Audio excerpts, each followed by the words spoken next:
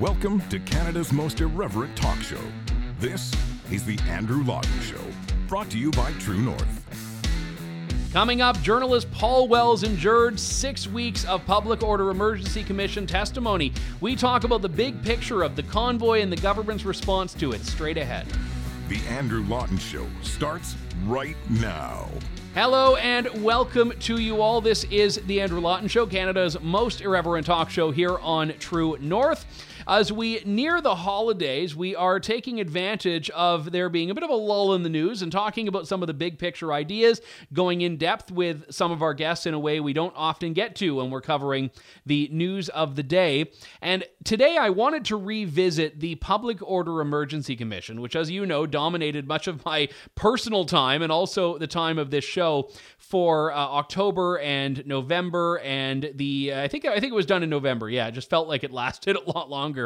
And this was the commission that over a 6-week period really laid bare the details of the convoy, the police response, the City of Ottawa, the Province of Ontario, the federal government, how all of these different groups intersected and how they all discussed and viewed this event, which everyone can agree was an important thing, but few sides could really agree on the fundamental facts of. And that was why it was so interesting. Now, there were aspects of this that weren't as intriguing to me. For example, I was not personally as interested in the Windsor and Coutts stories because my focus of coverage had obviously been on what was happening in Ottawa, which is, I think, what really was the trigger for the Emergencies Act, given that the Windsor and Coutts blockades had been cleared well before or were underway in being cleared when the Emergencies Act came in. So I think that at the same time, it's fascinating to me to take this bigger picture look because polling has actually showed that Canadians think after this whole thing, the federal government came out ahead. Now, is this because the poll was wrong? That's possible. Or is it because there was a story that was missing that Canadians weren't having access to? That's my inclination here, that the media might have played a pretty key role in this. But I wanted to talk about this with a journalist who doesn't necessarily view the convoy the way I do, but has, I think, a very sharp eye and very strong BS detector about this. And as I mentioned, went through the entire process and followed this, and I think picked up a lot of key details along the way.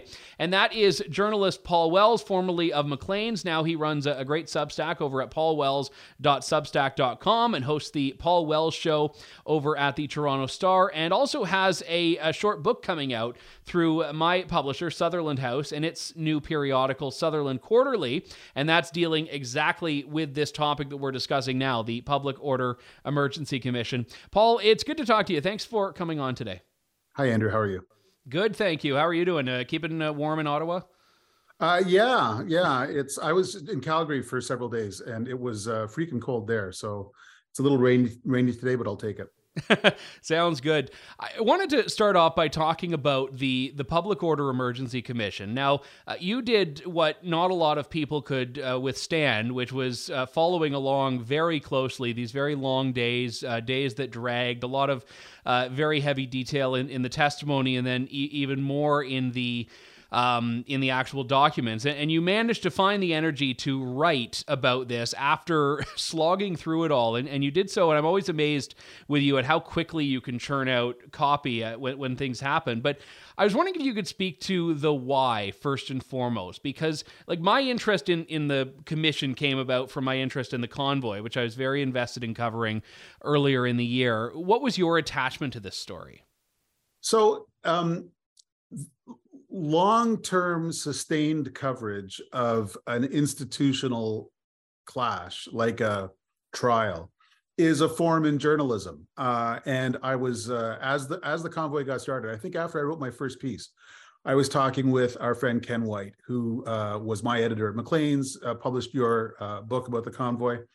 And I was reminiscing about how he used to be so impressed in the 90s when the O.J. Simpson trial was happening, and it lasted for many, many months. And Dominic Dunn, the great American writer, covered it monthly for Vanity Fair, and there'd be 4,000 words every month about the latest events in the O.J. Simpson trial.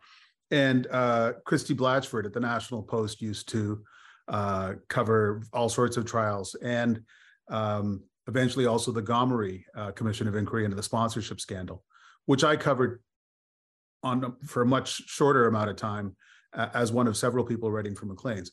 So it's a forum. You have to be able to put up with a lot of boring material. You have to find the connections between material. So it's very much Ken talked me into keeping it up, and the idea was it was a conscious tribute to the kind of work that Christy Blatchford used to do for us and that Dominic Dunn used to do, and that courthouse reporters have done forever.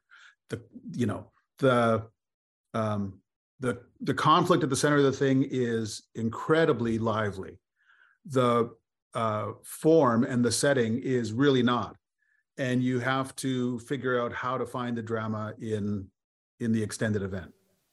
It's funny you mentioned that, because obviously when you watch like a courtroom drama in a movie, when that moment comes up that just shocks people, there's dramatic music and everyone in the room gasps.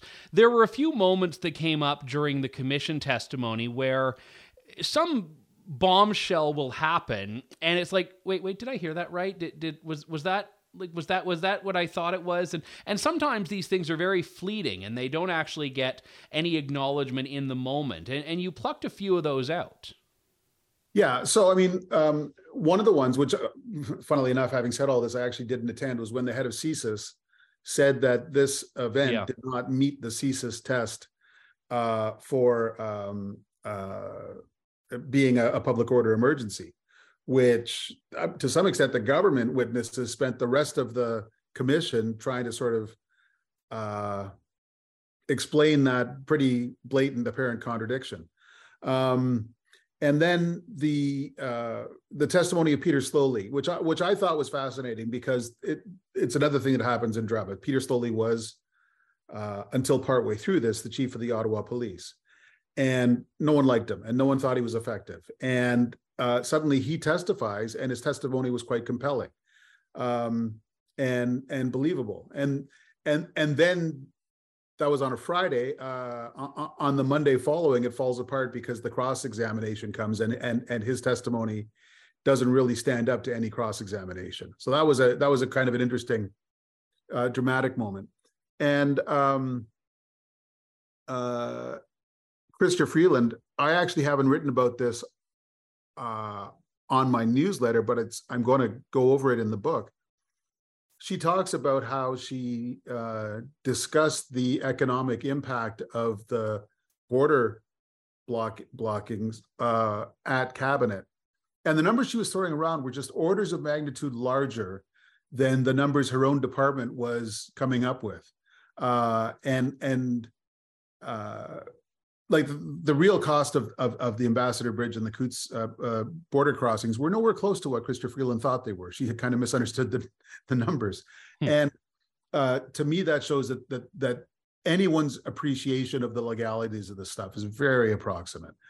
And it's not really based on a careful reading of a test. It's, do we feel like using this Emergencies Act or do we not? I think that's what it came down to. Yeah, and then come up with an excuse later. And not that I extrapolate too much from Twitter, and I think you were very wise to get away from Twitter many years ago, but on Twitter, the sense that I saw from a lot of the federal government's defenders was basically, we didn't like the convoy, the government invoked the Emergencies Act, and then the convoy was gone in a few days, therefore we're fine with the Emergencies Act. And there didn't really seem to be, from the outsider support anyway, this even concern for what the laws were and whether it was legally justified. They were just happy with the outcome. Yeah. And you and I might disagree about the extent to which this is true, but there was a lot not to like about the convoy. I mean, there were some, it caused a lot of chaos in people's lives. It was loud forever. It was, and then the question is, what's the appropriate remedy to that? But I do think it's true, and I certainly think it's true, the federal government, more than the other players in this thing, decided what the story was before they observed the unfolding of the event. You have government communication staffers discussing essentially narrative before there are trucks in Ottawa, or before there's protesters' trucks in Ottawa. And once you've done that, I mean, there's people in Ottawa. I think of the former journalist Ellie Alboim has written really thoughtfully about how if you become invested in a narrative, then you resist integrating new information that conflicts with that narrative. So if you think that these truckers are monolithic, antagonistic, and dangerous, then it becomes hard to swallow any information to the effect that some of them were, but some of them weren't. They sure weren't monolithic. There was infighting that, first of all, shows that it was a complex human event. And secondly, if you were trying to undo the convoy, that might have actually come in handy. But the very strong impression you get from the testimonies is the federal government was not interested in studying this group of people. They were interested in beating them. That phenomenon you describe is very much akin, I'd say, to conspiracy theorists, where once they've baked in that idea, anything that they're presented with that counters that only basically fuels the conspiracy. They dismiss things that counter it and they elevate things that support it. And what I found interesting in terms of understanding the convoy, and that was a big reason that I wrote my book, is I felt that people were not getting the complexity of this, is that people who were part of that movement kind of saw it as being a feature and not a bug, that they were not monolithic and that there was no central hierarchy and that they couldn't order anyone to do anything and that it was very grassroots. And it was interesting that ended up becoming one of the key arguments against them in the commission hearings, especially when it came to this negotiation that had taken place between convoy organizers in the city of Ottawa. The government's position was, yeah, but I mean, by their own admission, they weren't a homogenous group. They couldn't force anyone to do anything. So that disjointed nature actually became, to the government's view, a liability of the convoy. Yeah. So the question that comes up is, why should the federal government talk to anyone in this group? Because they can't bring anyone along with them. Yeah, even if they sat down with Tamara Leach and worked things out, there's no guarantee that extends to the other however many thousands of people were there. Yeah, it's like pushing a string uphill. And that might be true. But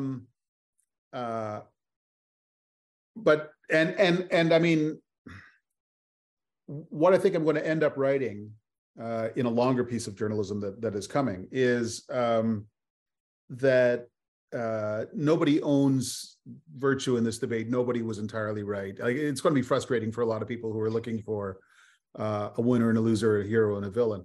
But it is striking that the federal government was not against negotiating with any of these protesters. They were against federal officials negotiating with the principals, but they were super happy to have people from the city of Ottawa negotiating with them. Mm-hmm. So they were all for having proxies talk to the protesters.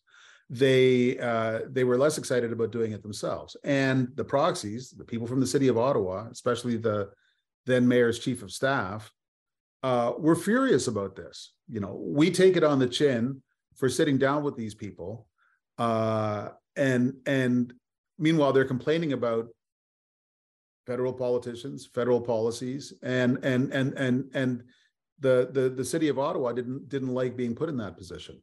So, so I've asked myself, hey, smarty pants, if you, Paul Wells, were the Prime Minister of Canada at this time, would you sit down and talk to anyone? I think the answer is no. Would you, as Prime Minister, designate someone to talk to them? It's not as clear to me that remember during the Oka crisis, not a perfect analogy, but the provincial Minister of Justice sat down and talked to masked Indigenous protesters. The whole point of negotiation is you do it with people who disagree with you. You don't do it with people who agree with you. That's called agreement. Looking at, yeah, I would agree with that. And I think that one of the big, if we were to take a parallel history here and see what would have happened if, the question that I'm very curious about is what would have happened if the government had not settled on as clear a narrative as they took, with the fringe minority with unacceptable views, the standing with swastikas, really leaning into that. Because certainly my sense covering the convoy is that people were more frustrated with that than they were with vaccine mandates themselves a week into it. It's that, Justin Trudeau's response to this, the government's response to this, actually started to inflame more pushback. Now, it's entirely possible that that wouldn't have made a difference, that, the government just standing up and saying, we condemn this protest, this is a lawless protest, it would have been the same. But do you think that that was a policy, or do you think that was a political decision for the government to lean into that narrative, or do you think that was just what they believed? I mean, I can't really know, but I'll say something because I've been fairly agreeable until now. But I'll tell you who would be inclined to not like truckers who strongly disagreed with them about vaccine policy. It would be Justin Trudeau, because in the summer of 2020, a guy drove a truck halfway across the country and onto the lawn of his residence, the Prime Minister's residence, in a vehicle that contained several loaded long guns. So that is the sort of incident that the rest of us can shrug off or laugh off, or, but if someone had driven a truck up onto my lawn, I would tend and gotten arrested with a lot of weaponry, I would be inclined to remember that and to integrate it into my thinking about people who disagreed on vaccine policy driving large vehicles, And you can also bet that the most lurid examples of extremism and unpredictability were the subjects of intelligence reports that were getting to the Prime Minister's staff. And I guess what I reproach in the Prime Minister is he was unable or unwilling to realize that this wasn't many thousands of people like that. It was many thousands of people who had ways of expressing a disagreement that he might not have liked, but that everyone in this story was a Canadian is kind of the story that is kind of the conclusion that I draw. And caricaturing the other people in the story doesn't capture its complexity. I mean, so one of the things we both saw was that every group that came, the police of Ottawa, the RCMP, the federal government, the various levels of government, they were all dysfunctional. By the beginning of 2022, they were all exhausted. They were all operating on less than perfect information. So they were all making pretty lousy decisions. And we would be surprised to hear that anything else happened. I mean, by the beginning of 2022, if you tried to get a faucet fixed in your kitchen, the repair company would send over somebody bedraggled and exhausted and almost in tears. Like that's just the way life was at the beginning of this year. Yeah, nothing worked. Yeah, exactly. And once you get away from trying to pin blame, you notice elements of the human story, like just the fact that like Peter Stoley begins to cry in his testimony when he was talking about how cold it was. Like that was also a thing that was going on.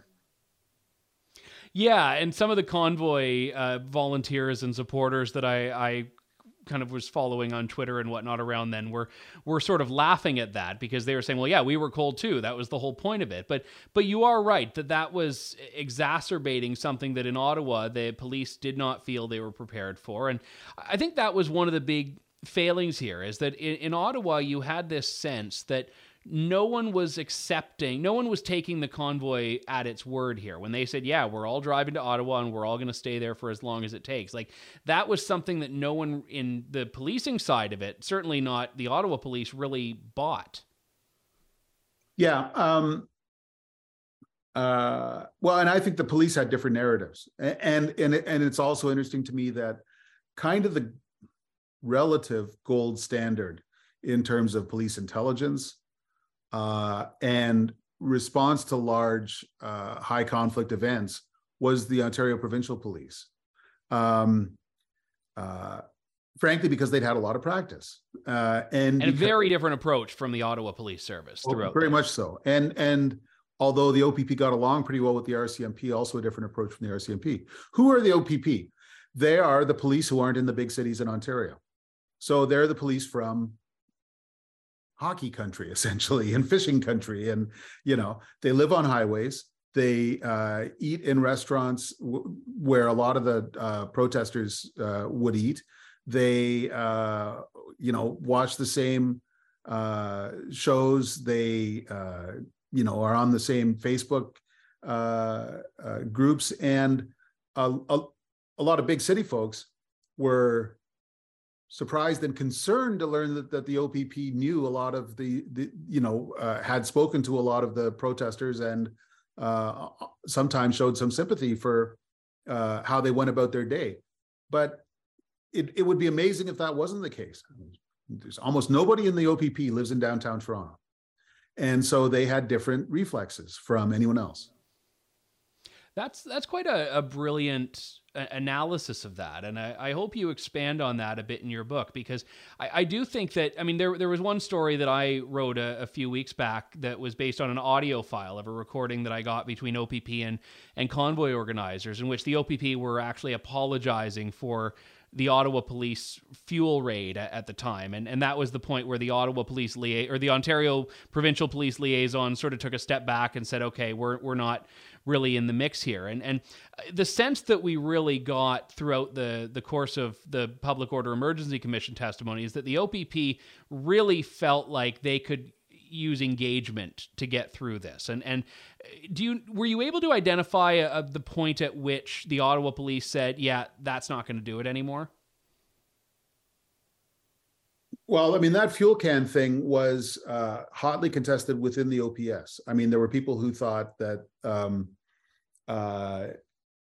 it was time to get serious about enforcement, and there were people who said that's exactly the wrong thing. I'm blanking on the name of the 3-letter acronym for the group within the police that would negotiate. The PLT? Yeah, the PLT, the whole PLT approach, which was don't enforce, discuss, and would often skate up to the line of being palsy-walsy with these protesters. And other police officers were not familiar with that whole approach. And it's frankly shocking to people who didn't like the convoy at all. And I kind of get that. Again, I sort of want to remind everyone that just about every official who testified at this commission spoke about getting death threats. This event was, among other things, a machine for generating death threats. And Tamara Leach said she got death threats too, and I absolutely believe that. But we should, as a society, avoid events that lead to everyone being involved receiving death threats, and that was another part of this story. So, another thing that has occurred to me that is that the lawyer Paul Champ, who represented the Ottawa's downtowners who took out an injunction against them, his clientele resembles the truckers more closely than it resembles any other clientele. Paul Champ's clients were not rich. They're mostly were not federal public servants. They're mostly people who work in the service industry in the downtown of a city where the downtown neighborhoods are not the rich neighborhoods. And they were just fed up. They were fed up in a different way at a different time in their lives than the protesters who'd come to town. But they also felt helpless. And I have read read and heard a lot of caricatures about what sort of people live in downtown Ottawa. And they come from people who cannot have ever spent time in downtown Ottawa. I don't live in downtown Ottawa. Yeah, and I'm sort of guilty of that myself, not on an individual level, but sort of when I go to Ottawa, because I lived there very briefly, 12, 13 years ago. And when I go to Ottawa, I remember that, oh yeah, there are people here that aren't just people that live and work in these few square blocks. There are people that do any of the other things that are in a city of the size of Ottawa. And it is easy, especially if you only your only experience in Ottawa is on, Wellington Street or a couple of blocks around there. And I think that's a fair enough point. And, I think there were some people that I heard from that were Ottawa residents that were supportive of the convoy's aims, but not like, okay, guys, yeah, I'm with you, but, get off my street, that sort of thing. And I don't know how many of those there were, but it's understandable that there would have been some. Let me just ask you about Justin Trudeau's testimony here very briefly, Paul, because I thought that he did very well, given the circumstances. I thought that he was the last one, so every bit of evidence that was going to come up was already on the table. I wasn't sure if we were going to get the really annoying press conference Justin Trudeau or something else, and we got something else. I mean, he sounded very candid. He was giving short yes or no answers at various points, and I thought again, I didn't agree with his justification, but I felt he gave as clear a justification as he could have for what his position is. Yeah, I mean, it was very interesting. He was really superbly prepped to the point where he wasn't just playing the cassette, but he could improvise. And when good lawyers pushed at him on various points of detail, he was able to push back. He was also clearly part of a team. He was also clearly part of a well-rehearsed effort. One day I might find out how many people in this government were working on prepping the ministers and the prime minister for their testimony. But I was at Halifax at the Halifax Security Forum, and Jody Thomas, the prime minister's national security advisor, was at Halifax, as she would normally have been expected to be. It's an important conference. She had a earbud in her ear the whole night because she was listening to Janice Charette, the clerk of the Privy Council, testify live. And she was not paying that much attention to what was happening in front of her because she was part of this team that was following the testimony. So what was Trudeau's role? He had to bat cleanup on two outstanding points. One was this CSIS test that did the level of turmoil rise to the level specified in the CSIS Act for a public order emergency. And the other was this supposed February 13th plan that the Ottawa police had finally cobbled together to, in concert with the OPP and the RCMP. Trudeau's task was to bomb those two bridges, to say the CSIS test was absolutely met, and the February 13th plan that would have meant there was no need for the Emergencies Act was a lousy plan. And on those 2 points, I don't think he was persuasive.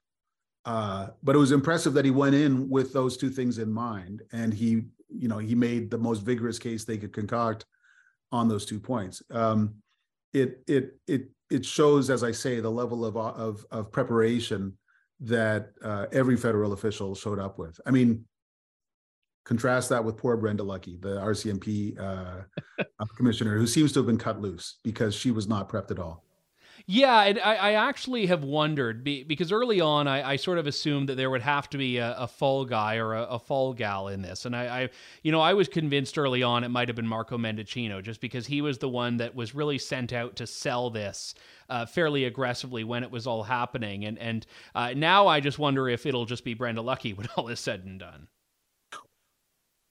Or maybe they don't need a fall guy, because the thing that's a little surprising is that the public opinion polling on this has been rock solid. Yeah. And the support for the use of the Emergencies Act has been solidly higher than general support for the Liberal Party against its opponents. So that would tend to tell you that the use of the Emergencies Act and the long discussion about whether it was proper to use the Emergencies Act has actually been pulling the Liberals up in the polls. Now, what do you attribute that to? Because my instinct would be to say that the media's characterization of the convoy has contributed to that perception, but you may have a wildly different one. I mean, the thing is, I can sort of believe that in the spring, when everyone's watching on TV and they're seeing round the clock, quite alarmist coverage of what sort of characters these protesters were. But months and months and months later, when we've all turned the page and we're all stuck in a courtroom listening to testimony, seeing different levels of government disagreeing with each other, seeing cabinet ministers joking about putative colleagues behind their back and making jokes about sending tanks in. I think it's basically that months later, it's hard to demonstrate it's hard to point to large numbers of Canadians whose lives were ruined by the Emergencies Act. There are still figures who are still facing criminal charges, and they're having to defend themselves, and that's unpleasant for them. And we'll see how that turns out. But there aren't whole classes of Canadians who have no access to their bank accounts, as it seemed it might be the case early on. And then something else that doesn't get remarked on is the convoy didn't win because they didn't get a change to policy immediately while they were in Ottawa. But all month long, while people were testifying in that hearing room at the National Archives, everyone in that room was coughing. Nobody was wearing masks. Everyone had cough drops rattling around in the back of their mouths. No mask, less prominent use of vaccines. Everyone getting along according to their own conception of the rules, rather than according to fixed rules that were handed down by government. That's the way we were all living our lives, this autumn. And so I think that might lead just about everyone to realize that the really blatant, direct confrontation that was symbolized by the convoy versus the police and the governments and so on is not the way we're actually living our lives now. And maybe people are chilling out a bit. That is very well said. And I think a perfect note to end on here. We might not agree on everything about the convoy, but I think your perspective on the commission and the broader story here is a really important one. You are doing fantastic work over at your Substack. That is at paulwells.substack.com. And I know you've got your take on this coming out in just a couple of months through Sutherland Quarterly. And I'm glad that Ken White has asked you to do that, or rope you into it, whichever is the most accurate description. But Paul, thanks very much, and Merry Christmas to you. Thanks. Merry Christmas to you. That was Paul Wells. And like I say, you don't need to agree with someone to appreciate their analysis and perspective on this. Paul has always been very fair and even keel on this, and I'm glad that he was suffering through the Public Order Emergency Commission as well. I'm glad that my publisher, Ken White, has tapped him to do this. So that's something you'll want to read. And I think his point is actually probably one that will withstand the test of time, that no one comes out squeaky clean on this. I mean, the whole nature of the convoy is that it was grassroots. Anyone could have just showed up, and by and large, many people did just show up. So you couldn't be accountable for what every single individual there did, which is why the organizers, people like Tamara Leach and Chris Barber, constantly put out the message that this is a peaceful protest. And I think that where history is clear is that it remained that until the very end. That does it for us for today. We've got to wrap things up there, but I will say thank you very much. This is our last program before Christmas, so I hope you have a very Merry Christmas. We'll be back next week with more of Canada's most irreverent talk show. Thank you, God bless, and good day to you all. Thanks for listening to The Andrew Lawton Show. Support the program by donating to True North at www.tnc.news.